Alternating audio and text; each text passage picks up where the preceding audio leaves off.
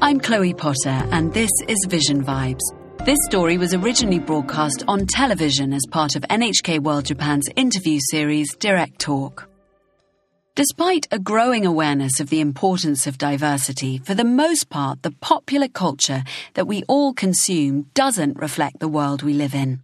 And many people with physical or other differences can be left feeling isolated when they don't see themselves in the books they read, programs they watch, or adverts they absorb. Children are particularly vulnerable to this, and today's interviewee is doing her part to address this.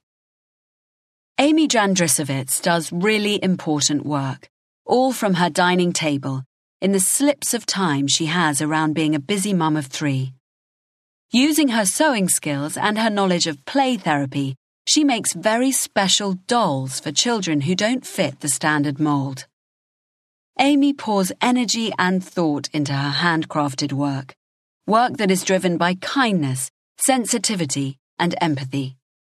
It isn't an exaggeration to say that Amy's work changes lives. It's a reminder of the importance of the small. The world's problems can seem overwhelming, but we can all act locally, on a small scale. Imagine a world where everyone did this. Those small acts would add up. Enjoy listening to Amy. Here's narrator Stuart Varnum-Atkin. I'll meet you on the other side. A warning that some of today's content could be triggering, as it does cover children who've survived trauma, illness, and injury.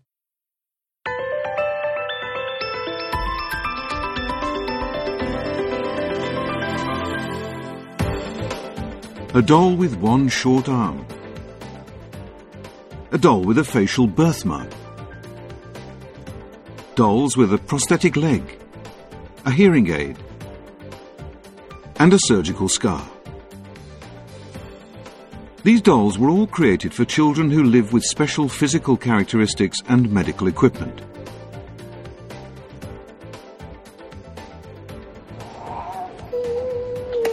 Aww. Teddy. The person who makes these dolls is the founder of the NPO A Doll Like Me, Amy Jandrisowicz.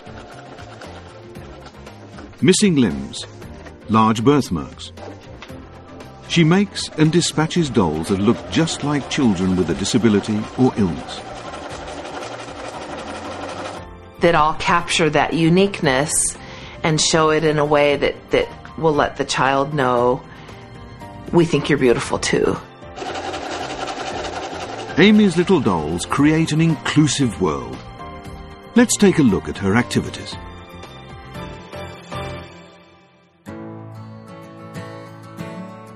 Milwaukee, Wisconsin in the USA.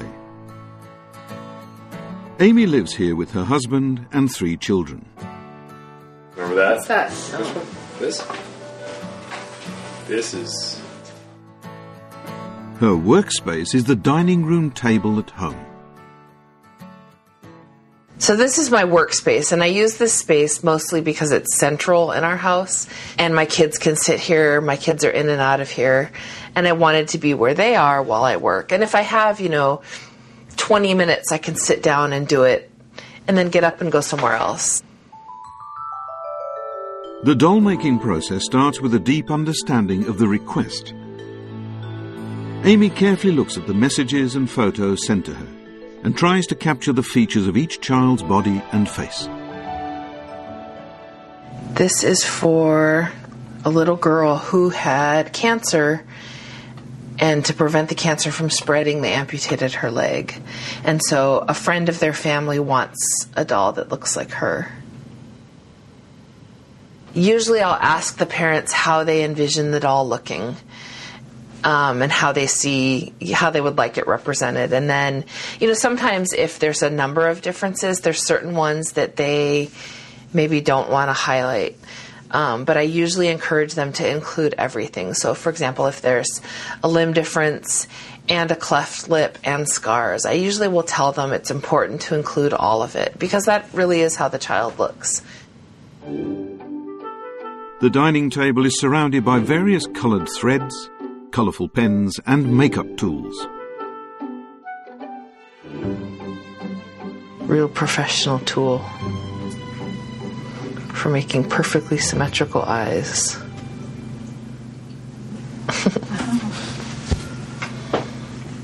I easily, in my fabric collection, have 30 different skin tones because everybody's shade is slightly different. You know, some are darker, some are lighter.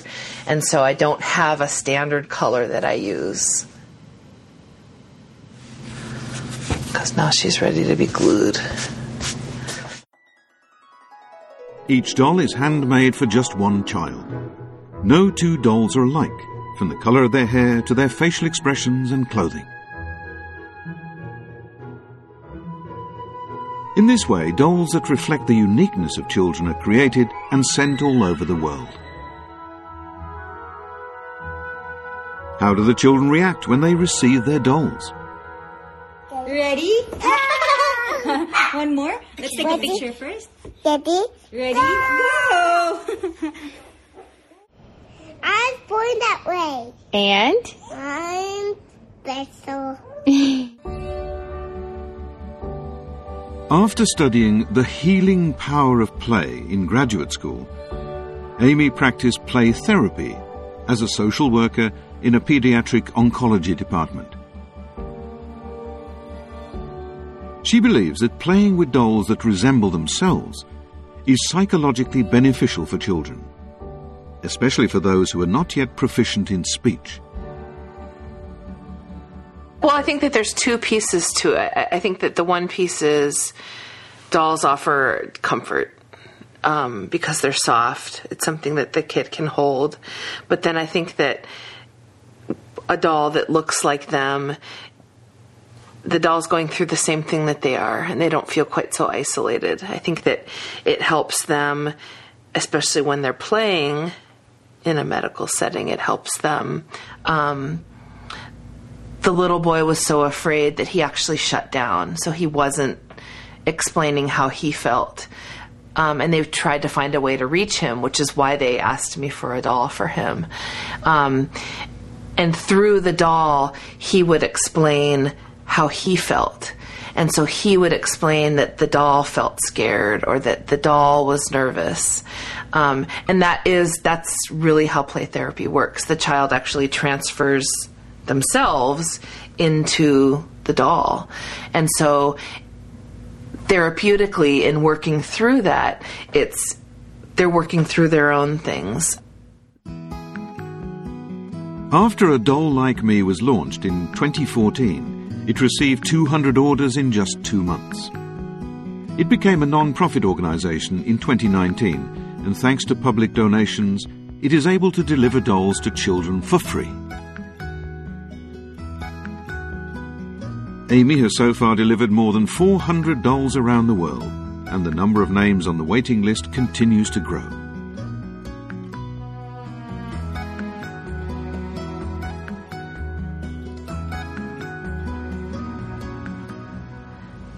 Obviously, every doll is different, right? Every doll, and I say this, every doll tells a story. Every doll represents a very unique child and a very unique situation.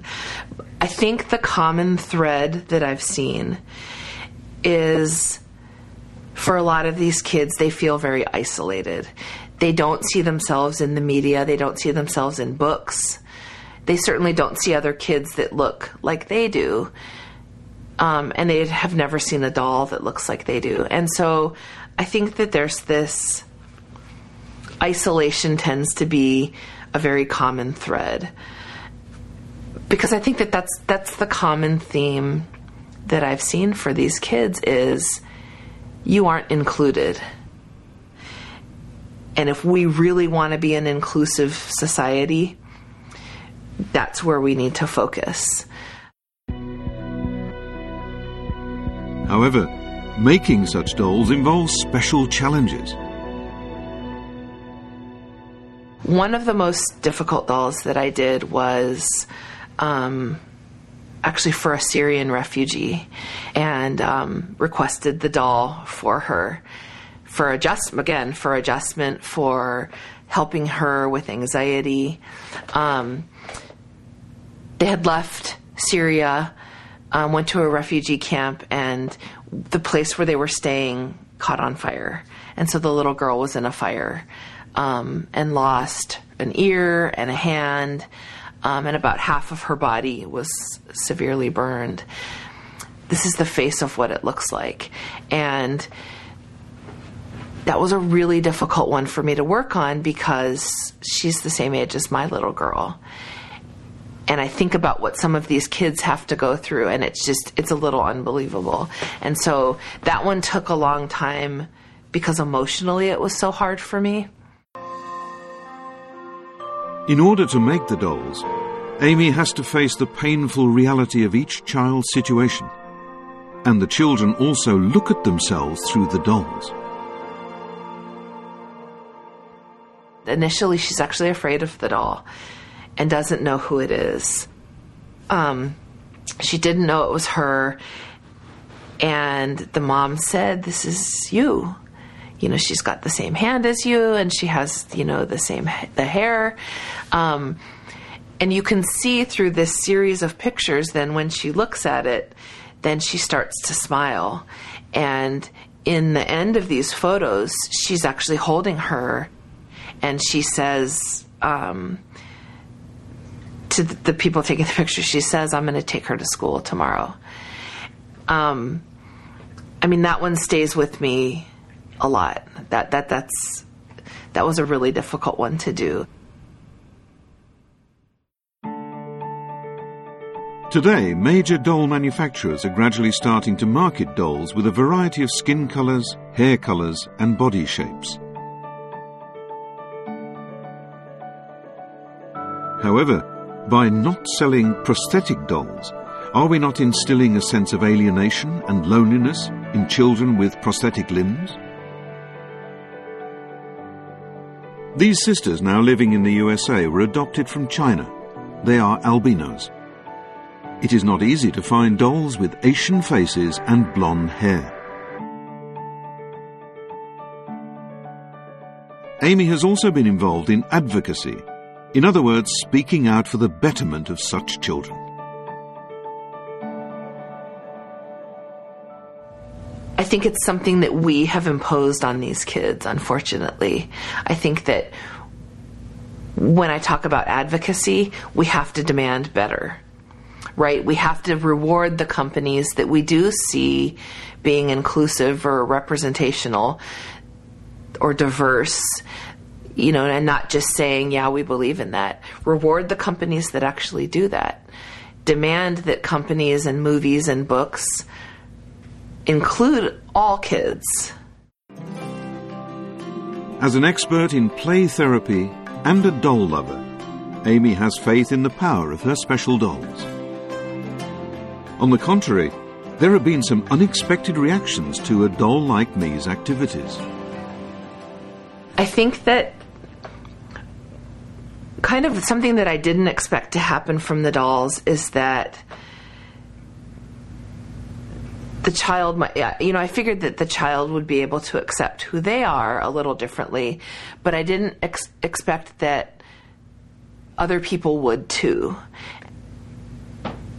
Suddenly these kids become, especially kids who have had, maybe a story done about them, it's not the child with the spots or the child with the hand difference. It's the child with the doll, and that reads so differently.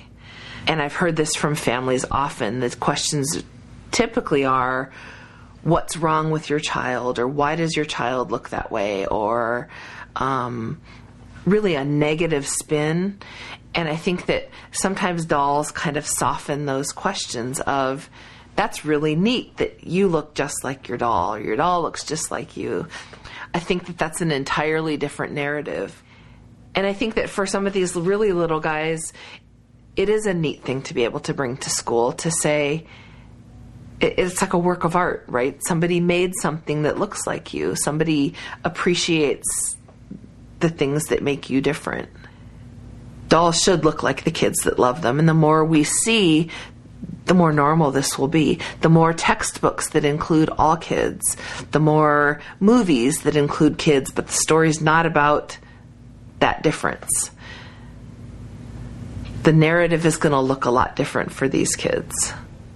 First of all, you have to understand that kids learn what they're being taught, right? I think that adults are some of the worst perpetrators of really rude and really insensitive comments. I think that adults are the game changers. And until we consciously decide, and that's when I talk about how we've got to advocate for something different. And those are the people that I hope to reach, in doing what I do. Amy continues to sew the dolls today, eagerly hoping to reduce the number of children who feel lonely. So what is her motto?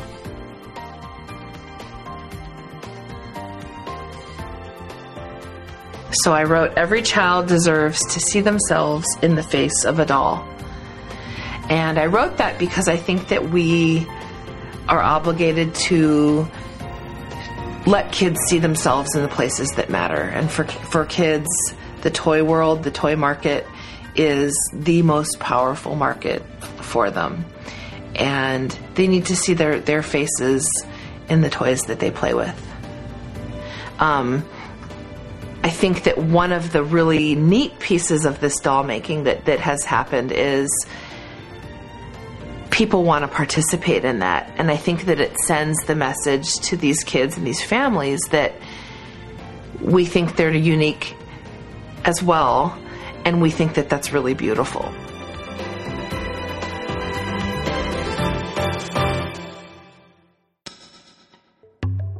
Until the beautiful diversity of humanity is truly reflected in popular culture, there will be a disconnect for the many millions of people who don't fit the so-called norm. I'll always remember a gay friend of mine showing me a short film on YouTube that depicts a world where heterosexual is no longer the magnetizing norm. It really brought it home to me how ostracizing society can feel to someone who does not fit what is depicted as normal. We all have a responsibility to encourage the representation of diversity in popular culture, and we can vote with our choices. Which books will we read? Which films will we watch? And which toys will we buy? We can't get it right all of the time. We're all doing the best we can, but being more mindful about what we choose to consume and noticing and commenting on the absence of diversity, and of course celebrating it when we do find it, is a great place to start. If you know someone who could benefit from one of Amy's dolls, you can find out more by searching online for a doll like me. That's it for today's episode. Thank you for listening.